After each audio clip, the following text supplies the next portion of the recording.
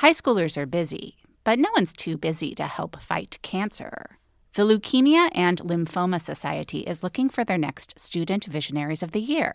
Could that be your child?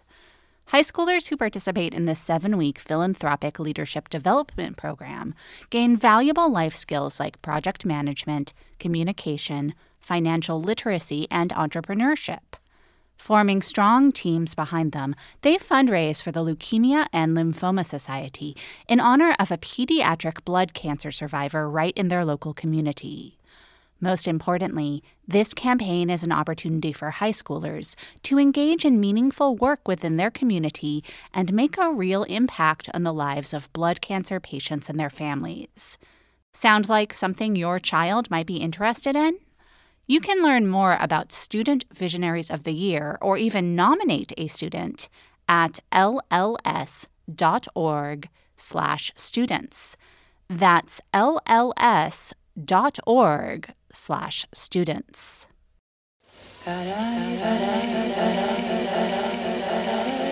You must remember, a kiss is just a kiss, a smile was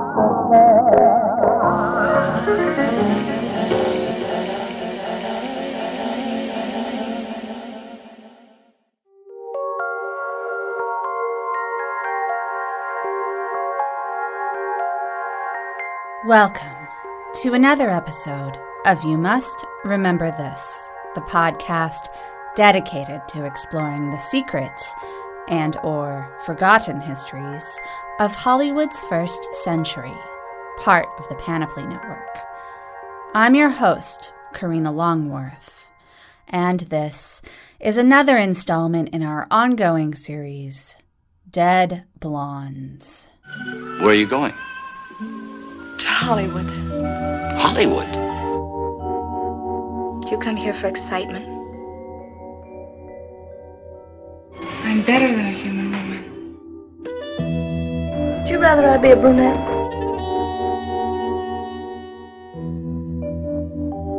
My dress. Do you like it? I don't know. It's such a shock to see you dressed. I'm so alone. I'm so alone. Oh, alone.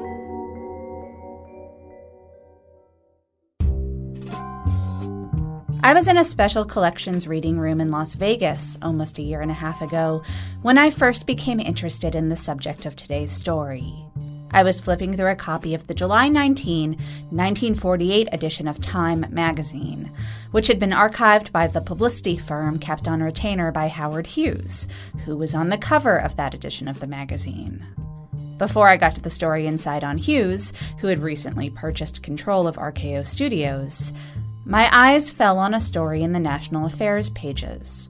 A sad but also incredibly judgmental 2.5-column write-up on a girl named Frances Lillian Mary Ridsty, better known as Carole Landis. The article declared that because of this woman's, quote, voracious appetite for happiness, and, quote, because she lived in what may become known as the era of American brassiere worship, Frances Lillian Mary Ridsty became a motion picture star. Time magazine went on to explain that after a brief marriage at the age of 15, Ridsty ended up in San Francisco, where she acquired her screen name, and then she moved on to Hollywood and the less than illustrious life of the chorus girl / extra / B movie girl. Life was a round of cheap rooms, skimpy meals, an endless attempt to look glamorous and quote-unquote sexy, reported Time. Her big break came when she was cast as the Babe in Hal Roach's 1 Million BC, which would be remade in a very different era with Raquel Welch in the Landis role. According to Time, though success changed Landis's material quality of life, she remained but, quote, a lovely torso, not an actress. 3 more quick and short-lived marriages followed, and the uncredited Time scribe implied that Landis's failure to gain purchase as an A-list star was tied to her erratic love life. Time was not too discreet to mention that at the end of her life, Landis was in love with big-time serious actor Rex Harrison, who was married to another woman. 2 weeks before the publication of the Time article, Landis had dinner with Harrison. Then, alone in her house in Pacific Palisades, she had a couple of drinks, took a lot of pills, scrawled out a note asking her mother to pray for her, and then collapsed on her bathroom floor. Harrison attended Landis's funeral with his wife. It was, per Time, a splendid affair. They meant the funeral. I was shocked reading this that Time magazine would discuss this married actor's affair with this dead-by-her-own-hand starlet so transparently, without any coding or attempt at discretion. This was extra surprising because at the point I discovered the article, I had already spent several days in the bubble of Howard Hughes press clippings, which, due to Hughes's financial power and willingness to use that muscle to obsessively protect his image, were extremely consistent in that they included virtually no new information that Hughes didn't want the public to know. I wondered, how did it happen that Rex Harrison had no one protecting his image? And more importantly, how did Carole Landis get to the point where, even in tragic death, she was dismissed by a national magazine as no more than a lovely torso? Join us, won't you, as we try to unpack the story of Carole Landis. This episode is brought to you by Mubi, the curated streaming service dedicated to elevating great cinema from around the globe. Every film on Mubi is hand-selected by real people who really love movies, so you get films from iconic directors, from emerging auteurs. There's always something new to discover. And coming up in May, here's something to discover: Gasoline Rainbow, the latest film from the Ross brothers. They are the acclaimed directors behind another great film you might have seen called Bloody Nose, Empty Pockets. Gasoline Rainbow is about 5 teens from inland Oregon who pile into a van with a busted taillight to get to a place they've never seen, the Pacific Coast. New York Magazine called it, quote, an ecstatic road trip movie, and that just about sums it up. Gasoline Rainbow opens in U.S. theaters May 10th, and then you can stream it exclusively on Mubi starting May 31st. Best of all, right now you can try Mubi free for 30 days at Mubi.com/YMRT. That's MUBI.com/YMRT for a whole month of great cinema for free. Take the ride.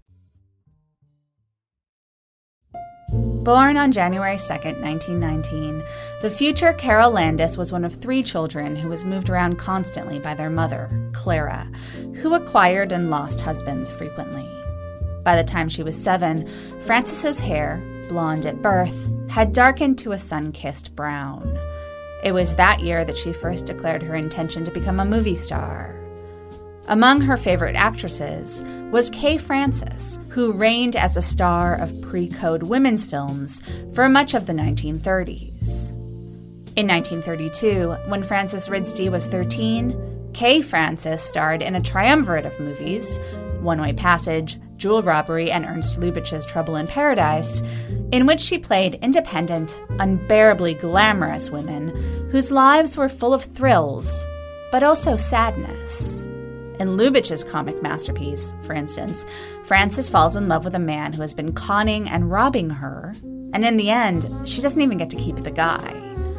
To be a teenage girl who was into Kay Francis was to look to a world in which failure, unhappiness, and even death were romanticized and glamorized. Kay Francis was the patron saint of living life to the fullest, because you couldn't know how much life you had to live. In other words, even more than a typical teenage girl, Frances Ridstey wanted all of life to start happening to her now. Now. In early 1934, just after she turned 15, Landis eloped with a guy 4 years her senior named Irving Wheeler. The teenager's main impetus to marry seems to have been that she thought married women didn't have to finish high school. Her mother saw this marriage as nothing but a truancy gambit, and soon thereafter Clara filed the paperwork to have the marriage annulled. Then, a few months later, the couple got married again. This time, they lived together for a few weeks, and after a fight, Frances went to spend the night at her mother's. Then Wheeler disappeared. Landis tried for years to find him to secure a divorce, to no avail. As soon as she turned 16, she skipped town and headed for San Francisco. There, Frances Ridste renamed herself, borrowing Carole from Carole Lombard. She later claimed she chose Landis at random from the San Francisco phone book. The newly dubbed Carole Landis found work as a hula dancer and singer at the Royal Hawaiian Club. And this is about all that's known for sure about the 2 years Landis spent in San Francisco, although rumors would circulate throughout her time in Hollywood, and for decades after, that Carole supported herself in San Francisco as a call girl, and that she lived in fear that her past would resurface somehow during her present as a star. I haven't been able to trace the genesis of these rumors. They certainly did not come from any hint or admission made by Carole herself before her death, and her surviving family members strenuously denied the stories that circulated after her suicide. It would be a fool's errand to try to prove absolutely whether or not a now deceased woman was ever compensated for sexual favors 80 years ago. But I suspect that perhaps people in Hollywood believed that Carole Landis had been a hooker because from very early in her time in Hollywood, certain men in power treated her like a hooker. Choreographer turned director Busby Berkeley was known for designing the most innovative on-screen dance numbers of the 1930s, if not of all time. He rarely worked with dance superstars such as Fred Astaire, and his style of shooting wouldn't have been conducive to Astaire's stage-trained mastery. Instead, Busby Berkeley choreographed spectacles that took unique advantage of the movie camera, its constrained frame, and the ability cinema gave you to fool the eye and cheat time through the cut. So maybe it made sense, then, that when he was looking for new young ladies to populate his kaleidoscopic routines, Berkeley usually didn't bother having aspirants learn and perform an actual dance routine. Instead, he'd have the girls line up and lift their skirts, one by one, to show him their legs. If he liked what he saw, he might ask an aspirant to come to his office and take off her skirt completely. When Carole Landis joined the line in May of 1937, about 6 months after she migrated to Los Angeles from San Francisco, Buzz was so blown away by the way she filled out her tight sweater that he didn't need her to lift her skirt before he cast her. But Busby Berkeley and Carole Landis did begin an affair. Berkeley was powerful enough that he was able to convince Jack Warner to sign her to a 7-year contract. The contract didn't amount to much. Berkeley included Landis in the chorus of a few films, in parts too small to merit credit. She believed they would someday marry, but Buzz wasn't terribly interested in marriage, and his mother believed rumors she had heard that Carole had been a teenage hooker in San Francisco. If Buzz had had any serious intentions with Carole, Mrs. Berkeley effectively squashed them. Within a year, he had moved on to another teenage chorus girl, and Warner Brothers had dropped Carole Landis' contract. Then, suddenly, Irving Wheeler reappeared and sued Busby Berkeley for stealing his wife. This was the first Carole had heard of her ex-husband in over 3 years. The movie director had had nothing to do with the alienation of her affections. But the lawsuit was treated credibly by the media, at least until it was thrown out of court in August 1938. A few months later, Carole and her first and second husband finally finalized their divorce. Warner Brothers had cast Carole in tiny parts in 20 films in a little over 12 months, but she spent most of her time posing for what was then called leg art, essentially pin-up photos featuring the 18-year-old in a bathing suit. These images, and the Busby Berkeley relationship, were enough to make Carole a regular in the press while she was at Warner Brothers. But once she was without a studio and without a powerful boyfriend, the media totally forgot about her, and her opportunities to work in movies dried up along with her publicity prospects. So almost a full year went by between Landis' final film at Warner Brothers and her next movie, which would turn out to be her first leading role opposite John Wayne in the Republic Pictures Western, 3 Texas Steers. In 3 Texas Steers, and the few additional films Carole would make at Republic, she has dark hair and she's styled to look cute and capable, rather than overtly sexualized. Then she caught the eye of D.W. Griffith, who by the end of the 1930s had fallen far from his status, cemented 25 years earlier, as the first great director of feature films. Now he was working for producer Hal Roach as the casting director on a science fiction film called 1 Million BC. Griffith had dozens of young actresses brought in for the lead, and he'd have all the promising ones go out onto a street set on the studio lot, take off their shoes, and show him how they ran. Carole was the only actress brought in who, in Griffith's mind, ran the right way, like an athlete or a deer. 1 Million BC got Carole a new contract with Roach, but it didn't exactly make Carole a star. Instead, it made her legs, eyes, and her hair, newly bleached and permed in an approximation of a cave woman's afro, into an object of fascination, to be reported on in magazines as if divorced from the woman herself. The part in the movie was sympathetic, but it did little to put forth an idea of what kind of star Carole Landis would or could be, given that this film about warring tribes of prehistoric people was almost entirely spoken in an invented, grunt-heavy cave person dialect. But it did get Carole's name back in the newspapers, although less for her acting activities and more for her rotating cast of boyfriends, which included Pat DeSico, ex-husband of Thelma Todd. One book on Carole claims that DeSico once beat her so badly that he broke her nose, and that this was covered up by claims that Carole had had a nose job. This would not seem out of character for Pat DeSico, who was known to be violent, especially with women, but it also seems clear that Carole did undergo plastic surgery on her profile around this time. The structure of her face changes considerably between 3 Texas Steers and her next film after 1 Million BC, and while some of that change in appearance may have been due to makeup, it does seem evident that there's a slight bulbousness to her nose before that isn't there after. Her new look, the very perfection of the blonde beauty ideal circa 1940, played an important part in Carole's next film, which might have been her best, and which, as far as I can tell, is the first Hollywood body swap comedy. Turnabout stars Landis and John Hubbard as Sally and Jeff, a bickering married couple who both wish they could swap places with the other. A Hindu artifact that they happen to keep in their bedroom hears this wish and makes it happen. So a man who looks like Jeff goes to work at his advertising agency, but he acts and talks like Sally, with Landis's voice dubbed over Hubbard's performance. Meanwhile, there's a woman at their glamorous Manhattan apartment who looks like Sally, with the voice and personality of Jeff. Turnabout is a wild movie. Though its action borrows a bit from Bringing Up Baby, it feels more unhinged than that, or most of the classic screwball comedies. And Carole Landis's performance is really something. You see the physical comedy she pulls off in Turnabout, and you wonder why she didn't become a Lucille Ball.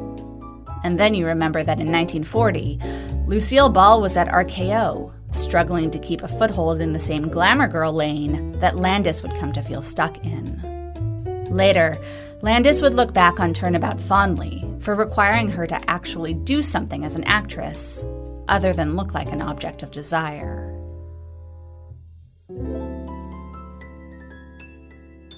After the film was in the can, Hal Roach, as if worried that the gender swapping would somehow make viewers forget that Carole was a very desirable girl, made what at first looked like an effort to make sure Landis would forever be objectified by scheduling a press conference to announce that he had branded her as the Ping Girl. That's Ping, P-I-N-G. And you can imagine for yourself where that sound was supposed to come from. In any case, the press conference never happened because the day before it was scheduled, the Hollywood trade papers all ran paid ads in which Carole declared that she didn't plan to show up for the press conference. And in fact, she would thereafter refuse to, quote, ping, purr, or even coo on demand. This led to a spread in Life magazine in July 1940, headlined, Carole Landis does not want to be Ping Girl. The article explained that Landis's distaste stemmed in part from the fact that some directors believed, quote, that her curves interfered with their stories. It's difficult to tell from the available evidence whether Carole Landis was organically bristling at Roach's publicity scheme and openly defying the man who paid her, or if her rebellion was in fact all part of the same scheme. In the end, Carole got more and better quality publicity for seemingly going against the grain than she would have had the gambit ended with the Ping coronation. Shortly after the Life magazine featuring Carole hit the newsstands, she married a yacht salesman named Willis Hunt Jr. The marriage lasted about 2 months before Carole filed for divorce, citing extreme mental cruelty on the part of her husband, although she continued to date Hunt almost up until their divorce was finalized. Carole was scolded by some of the gossip columnists for treating marriage so cavalierly, which may be why she explained in an article published a few years later that it was Hunt, who didn't like being called Mr. Landis, who couldn't handle being married to her. The bad publicity didn't stop Carole from moving on immediately to Franchot Tone, who had just divorced Joan Crawford. According to Carole, she and Franchot had a passionate affair, which she hoped would develop into marriage. But he left her for a woman she uncharitably described as a non-professional. Not pretty, really. She had either simultaneous or closely consecutive relationships with Gene Markey, ex-husband of both Hedy Lamarr and Joan Bennett, and MGM art director Cedric Gibbons. In late 1940, Carole filmed her last film at Roach Studios, the sequel Topper Returns, and then she was signed by Fox. Compared to Roach Studios, 20th Century Fox was the big time, and while her contract included allowances for Roach to borrow her services, it was stipulated that Fox would be in charge of shaping Carole Landis as a star, and wouldn't approve her appearances in films that might confuse or diminish the image they planned to create for her. Fox certainly wasn't interested in any image that Carole had presented on screen to that point. Daryl Zanuck, the executive in charge of production at Fox, told Carole that he had been drawn to her by the stories about her love life in the newspapers. Zanuck told her, "I figured any girl who is so popular with men, whom so many men want to date, must have something we can use and need in our pictures." The thinking was that they would use and need her as a complement to their #1 blonde, Betty Grable. Landis would be cast as the second lead in movies in which Grable was the star, such as Moon Over Miami, in which Carole played Betty's younger sister. Carole would only get to star in movies that were deemed too second string for a star of Grable's stature.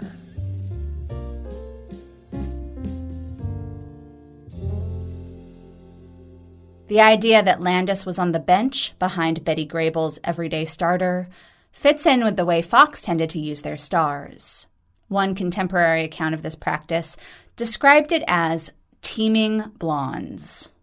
It's possible that Landis could have graduated to the A-team had she not turned down one of her first major opportunities at the studio. The legend holds that about a month after Carole jumped from Roach to Fox, she declined the opportunity to star opposite Tyrone Power in Blood and Sand because the role would have required her to dye her blonde hair black. Columnist Jimmy Starr quoted Carole as explaining, "I made my reputation as a blonde. If I change now, people will dub me a copycat. That I don't want." The actress she would have been accused of copying was Hedy Lamarr, who was director Ruben Mamoulian's first choice for the role. In the end, the part went to redhead Rita Hayworth, who was not required to dye her hair. Landis's decision to remain a blonde would end up haunting her, because Fox never offered her a part as good as the female lead in Blood and Sand again. Just over a year later, Carole would end up dyeing her hair brown, and would appear on screen as a brunette for 7 films, beginning with the baseball comedy It Happened in Flatbush. Carole's struggle to find purchase at Fox was not thanks to an overall attitude of rebellion. In other words, she didn't always say no. According to Rex Harrison biographer Alexander Walker, Carole was known as a good sport, but she also believed in fair play. As Walker put it, quote, "She expected professional favors in return for her companionship." Daryl Zanuck was notorious for calling contract girls into his office in the afternoons so that he could take advantage of the perks of being the boss, without necessarily offering these girls anything in return. Multiple accounts suggest that Carole was a frequent afternoon visitor to Zanuck's office. One producer at the studio, Milton Sperling, would later describe Landis as the studio hooker. This seems unfair for a lot of reasons, one of them being that any decent hooker has more than one client, and though there are other general statements akin to Sperling's, no one names names, meaning there's no evidence Carole sold herself to any specific person other than Zanuck. Also, Carole was clearly not the only woman who was put in this situation by Zanuck. In fact, there was so much quote-unquote hooking going on between Zanuck and Fox contract actresses that it seems like spending time in the boss's office was not a good way to distinguish oneself from all the other girls who were spending time in the boss's office. The on-screen pairing of Grable and Landis ended just after their second film together, I Wake Up Screaming. An odd hybrid of media satire and noir, Screaming stars Landis as a waitress named Vicky Lynn, who Victor Mature bets he can transform into a star. He pulls it off, but just as Vicky Lynn has signed a movie contract and is about to leave New York for Hollywood, she's murdered. Mature teams up with her sister, played by Grable, to absolve himself of the crime. The plot of the movie is who killed Vicky Lynn, but the real subject is the unbearable levels of obsession Vicky inspires in every man who meets her. At one point, a room of men are watching the screen test that got her the Hollywood job, and each of the men, seen in close-up, seem to be visibly pained taking in the dead woman's beauty. In the end, it's revealed that one of Vicky's admirers killed her, and another covered it up. I Wake Up Screaming ends up eerily foretelling Carole Landis' fate in Hollywood. A woman that beautiful inevitably becomes a target for the worst in men. The movie tells us it's better and safer to be run-of-the-mill beautiful like Betty Grable. Still fuckable, but not so otherworldly that you literally drive men mad. In the movie, and in Hollywood, Carole Landis was exceptional, but Betty Grable survived, at least until her own death from cancer in 1973. Okay, quick math. The less your business spends on operations, on multiple systems, on delivering your product or service, the more margin you have and the more money you keep.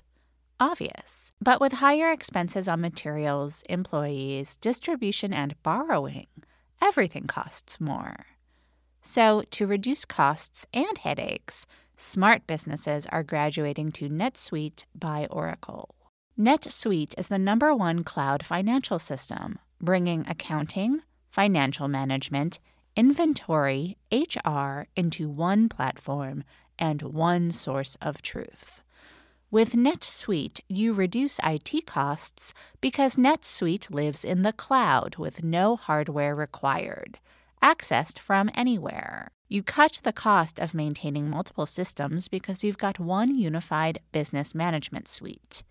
And you're improving efficiency by bringing all your major business processes into one platform, slashing manual tasks and errors.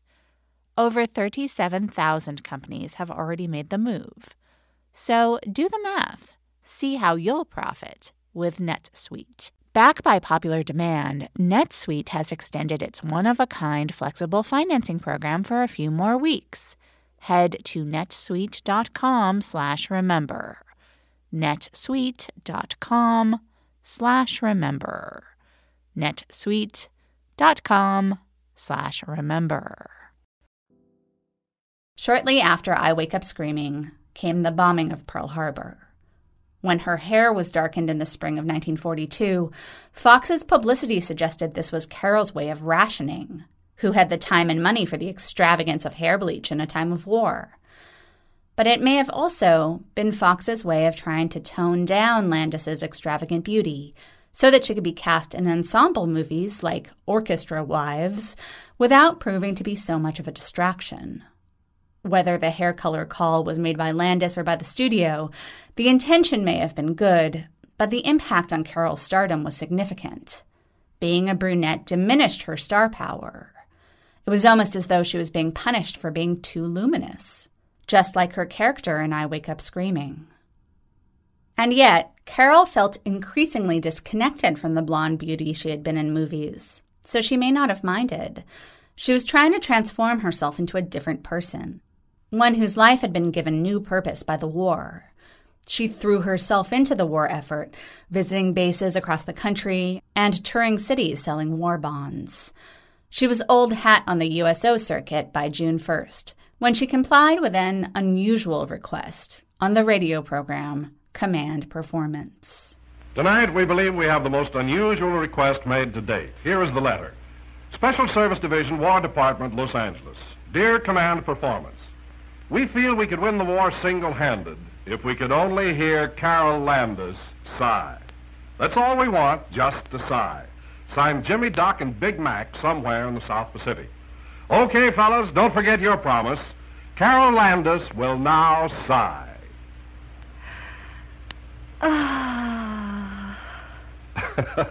The sigh that was heard round the world. Thank you, Miss Carole Landis. A month later, Landis found out the War Department was looking for Hollywood volunteers to go overseas and entertain the men stationed there. It was truly volunteer work. There was no pay, and volunteers would have to forego their studio salaries while away, and Landis still stood first in line for the assignment. A squad was assembled consisting of Landis, Martha Raye, and Mitzi Mayfair, then both small stars compared to Landis, and 1930s woman's picture queen Kay Francis, one of Carole's childhood idols.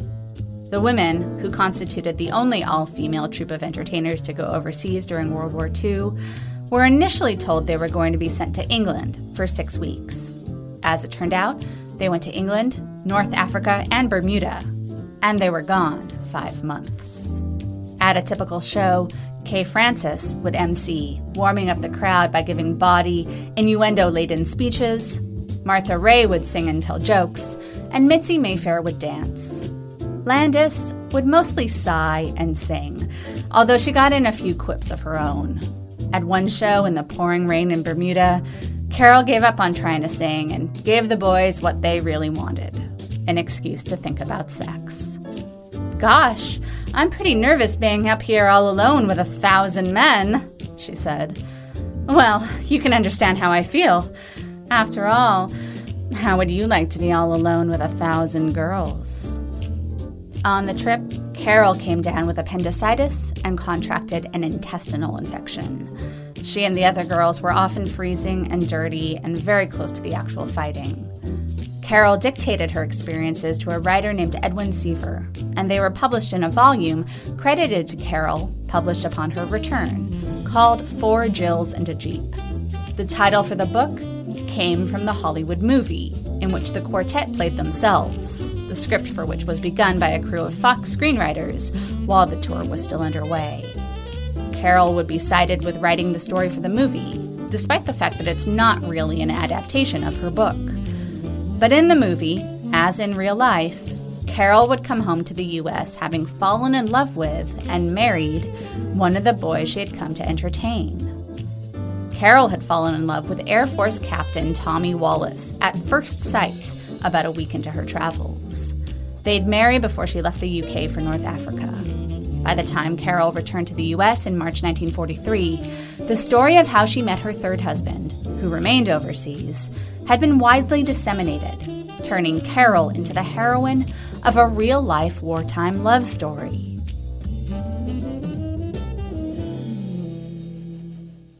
It was great propaganda, for the war effort and for Carole's career as a celebrity.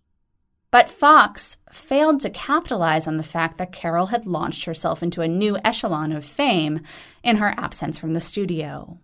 The first role they gave her on her return was a supporting part in Wintertime, a musical built around the talents of figure skater Sonja Henie. Carole went back to being a blonde for the Four Jills in a Jeep movie, but it didn't do her much good. The film was savaged by critics who perceived it as a vanity project, allowing the four actresses to pat themselves on the back for their good deeds. Carole spent the late summer of 1944 on another USO tour, this one to the South Pacific, where she contracted dysentery, which would plague her for years. By the end of this trip, Carole had called it quits with her third husband, who she had seen only a handful of times since the wedding. Carole summed up the problems with her third marriage in a January 1945 photoplay article titled, "Don't Marry a Stranger." This episode is brought to you by Progressive Insurance. Whether you love true crime or comedy, celebrity interviews or news, you call the shots on what's in your podcast queue. And guess what? Now you can call them on your auto insurance too with the Name Your Price tool from Progressive. It works just the way it sounds. You tell Progressive how much you want to pay for car insurance, and they'll show you coverage options that fit your budget. Get your quote today at Progressive.com to join the over 28 million drivers who trust Progressive. Progressive Casualty Insurance Company and Affiliates. Price and coverage match limited by state law. By late 1944, Carole was in New York, preparing to star in a Broadway revue called A Lady Says Yes. One of the main supporting parts in the show was played by Jackie Suzanne, later known as Jacqueline Suzanne, the author of Valley of the Dolls. And, according to Suzanne's biographer, Jackie and Carole had a steamy affair while working together. Carole played the part of the traditional wooer, sending flowers and jewelry. Jackie was significantly smitten by Carole that she based the character of Jennifer in the Valley of the Dolls on Landis. It didn't make it into the movie, but in Susan's original novel, blonde Jennifer has a deeply satisfying romance with a brunette. In real life, the relationship ended when the play did, in March 1945, but Carole and Jackie kept in touch. On VJ Day, Carole called Jackie in a funk. With the war over, she felt at loose ends. Entertaining the troops had given her a respectable purpose. Now she supposed she'd have to go back to being a sex pot, but for how much longer would she be able to pull that off? She told Jackie she envied her intelligence. If acting didn't work out for her, she could always be a writer. This is all per Jacqueline Suzanne's biographer, Barbara Seaman. The fact that Landis had already published Four Jills in a Jeep, which was well written but accomplished with the aid of a ghostwriter, may have made her feel more like a charlatan. Maybe she figured that without the war to give her empirical experience, no one would care what some sexy blonde had to say. After a Nevada residency to divorce Wallace, Carole was directed by Douglas Sirk in his third American film, A Scandal in Paris.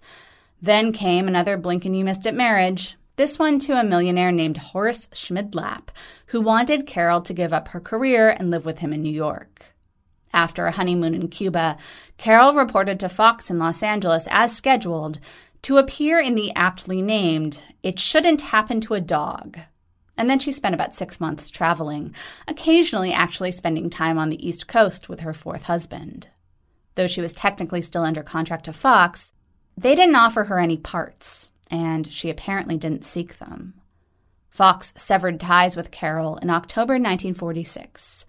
A month later, Carole was back in Hollywood trying to find work with other studios. And that is when Carole began seeing Rex Harrison. Harrison had arrived in Hollywood while Landis was busy with her Broadway play and the early days of her relationship to Schmidlap.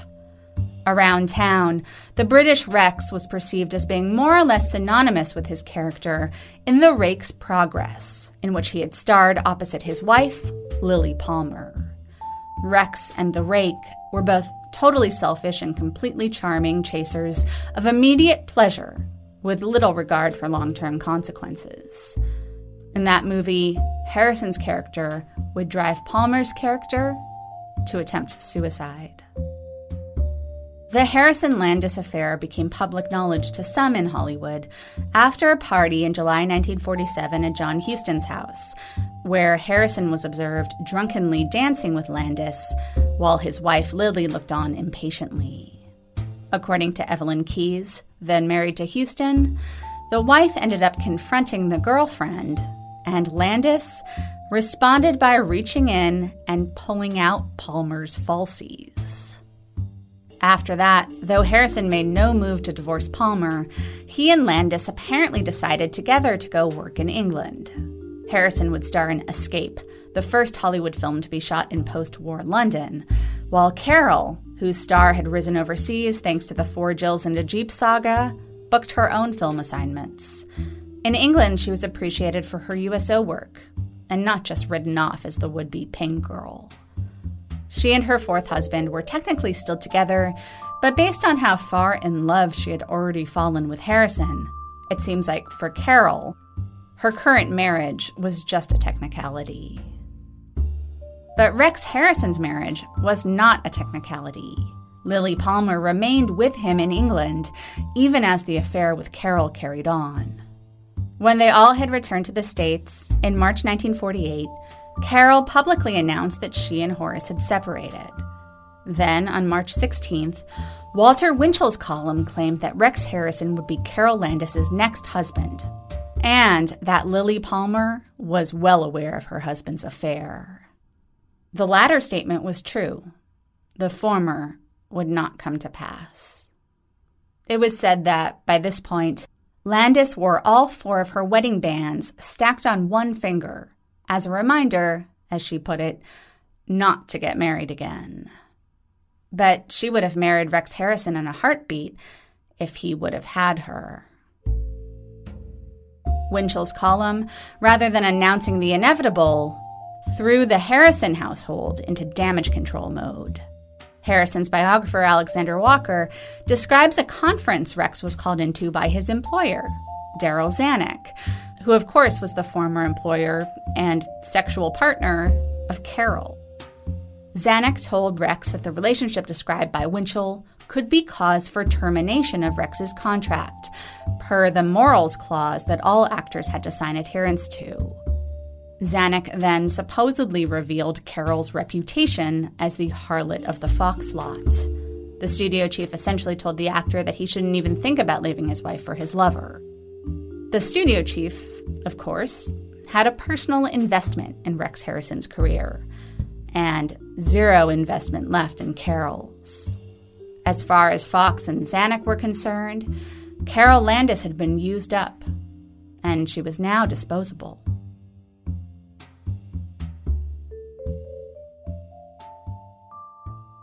Rex did not break things off with Carole, and Carole continued to believe that it was just a matter of time before her lover became her husband.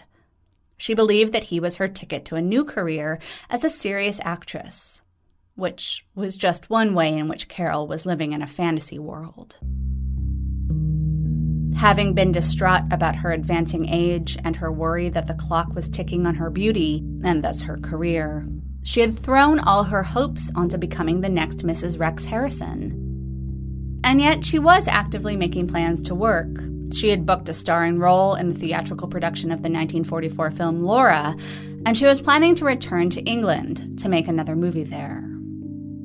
That spring, Rex was occupied starring in Unfaithfully Yours, directed by Preston Sturges. Rex played a conductor who fantasizes of killing his wife in retaliation for her infidelities, which are also imagined by him. When the movie wrapped at the end of April, Rex had his days free, and he spent most of them with Carole, at the beach or at her house. During this time, Lily had gone to New York to stay with her sister, perhaps hoping that her husband's affair would fizzle out in her absence. It had shown no signs of doing so by early July, when Rex was offered the lead in a Broadway production of Anne of a Thousand Days. On July 4th, Rex came over to Carole's house for dinner. They discussed the play, and Carole agreed it was an excellent opportunity for him. Rex then left around 9 p.m. to see a male friend. He called Carole at 1:30 a.m. to say goodnight. He noticed she sounded a little strange, but he spoke to her reassuringly, telling her that even though he was going to New York to do the play, he wasn't abandoning her. And in fact, he'd help her find movie work in England. Carole was not reassured. Rex taking a part on Broadway meant not only that they would be separated, but that Rex would be leaving Hollywood, where Carole was, to go to the place where his wife was. To Carole, it meant that he was letting her down easy, choosing work that would take him away from her as an easy way of choosing between the two women. After the phone call, Carole took an overdose of sleeping pills. Her time of death was estimated by the coroner as 3 a.m. At 11 a.m., Rex called Carole's house, and the maid told him she was still sleeping. Later that afternoon, Rex came over to the house. He went into Carole's bedroom and found her body. There were 4 empty pill bottles scattered on the floor next to Carole's corpse. She had a rosary in her hand and a note to her mother, which began, "Dearest Mommy, I'm sorry, really sorry to put you through this, but there's no way to avoid it."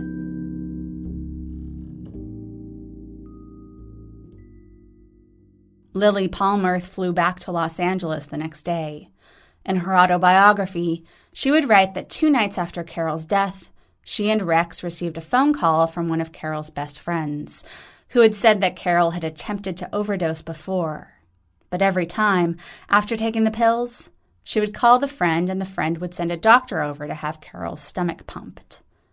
On July 4th, the friend had been out in Manhattan for the night. When she returned, there was a message that she had missed a long-distance call from Los Angeles, but she figured it was too late to call back. Because he had found the body, there was no way for Rex Harrison to avoid a connection to Carole Landis' death. He was the key witness at the coroner's inquest, which was breathlessly reported in the press, but which was sort of unnecessary. It was all too clear that Carole Landis' death was a suicide. She was the one who put the pills in her mouth and swallowed them. It doesn't matter who wasn't around to take her phone call. It doesn't matter who said what to her earlier that night that may or may not have made her want to do it. Rex and Lily presented a united front at the funeral, which began with a priest reading a speech from Shakespeare's As You Like It, the one that begins, "All the world's a stage and all the men and women merely players, but life is merely a dress rehearsal for what is to come afterward." Together, Rex and Lily left Hollywood.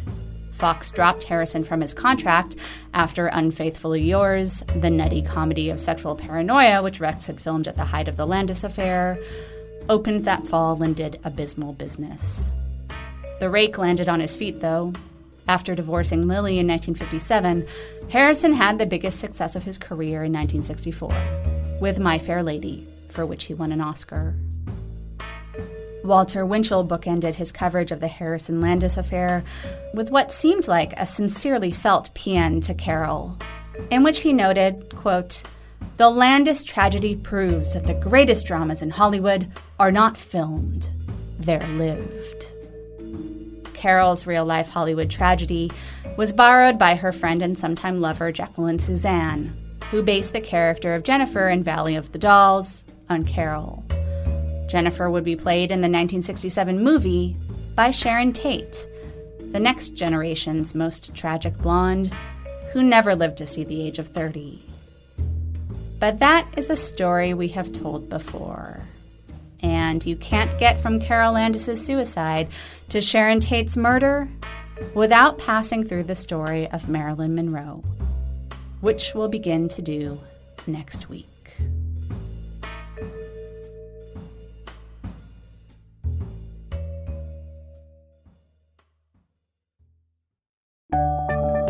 Thanks for listening to You Must Remember This. This episode was written, narrated, and produced by Karina Longworth. That's me. Our research and production assistant is Lindsay D. Schoenholtz. Our editor is Sam Dingman. And our logo was designed by Teddy Blanks. If you like the show, please tell anyone you can, any way that you can. You can find us on Twitter at RememberThisPod. We're on Facebook and Instagram, too. And if you haven't already, please rate, review, and subscribe to the show on iTunes. It really helps people find it. We'll be back next week with another tale from the secret and or forgotten histories of Hollywood's first century. Join us then, won't you? Good night.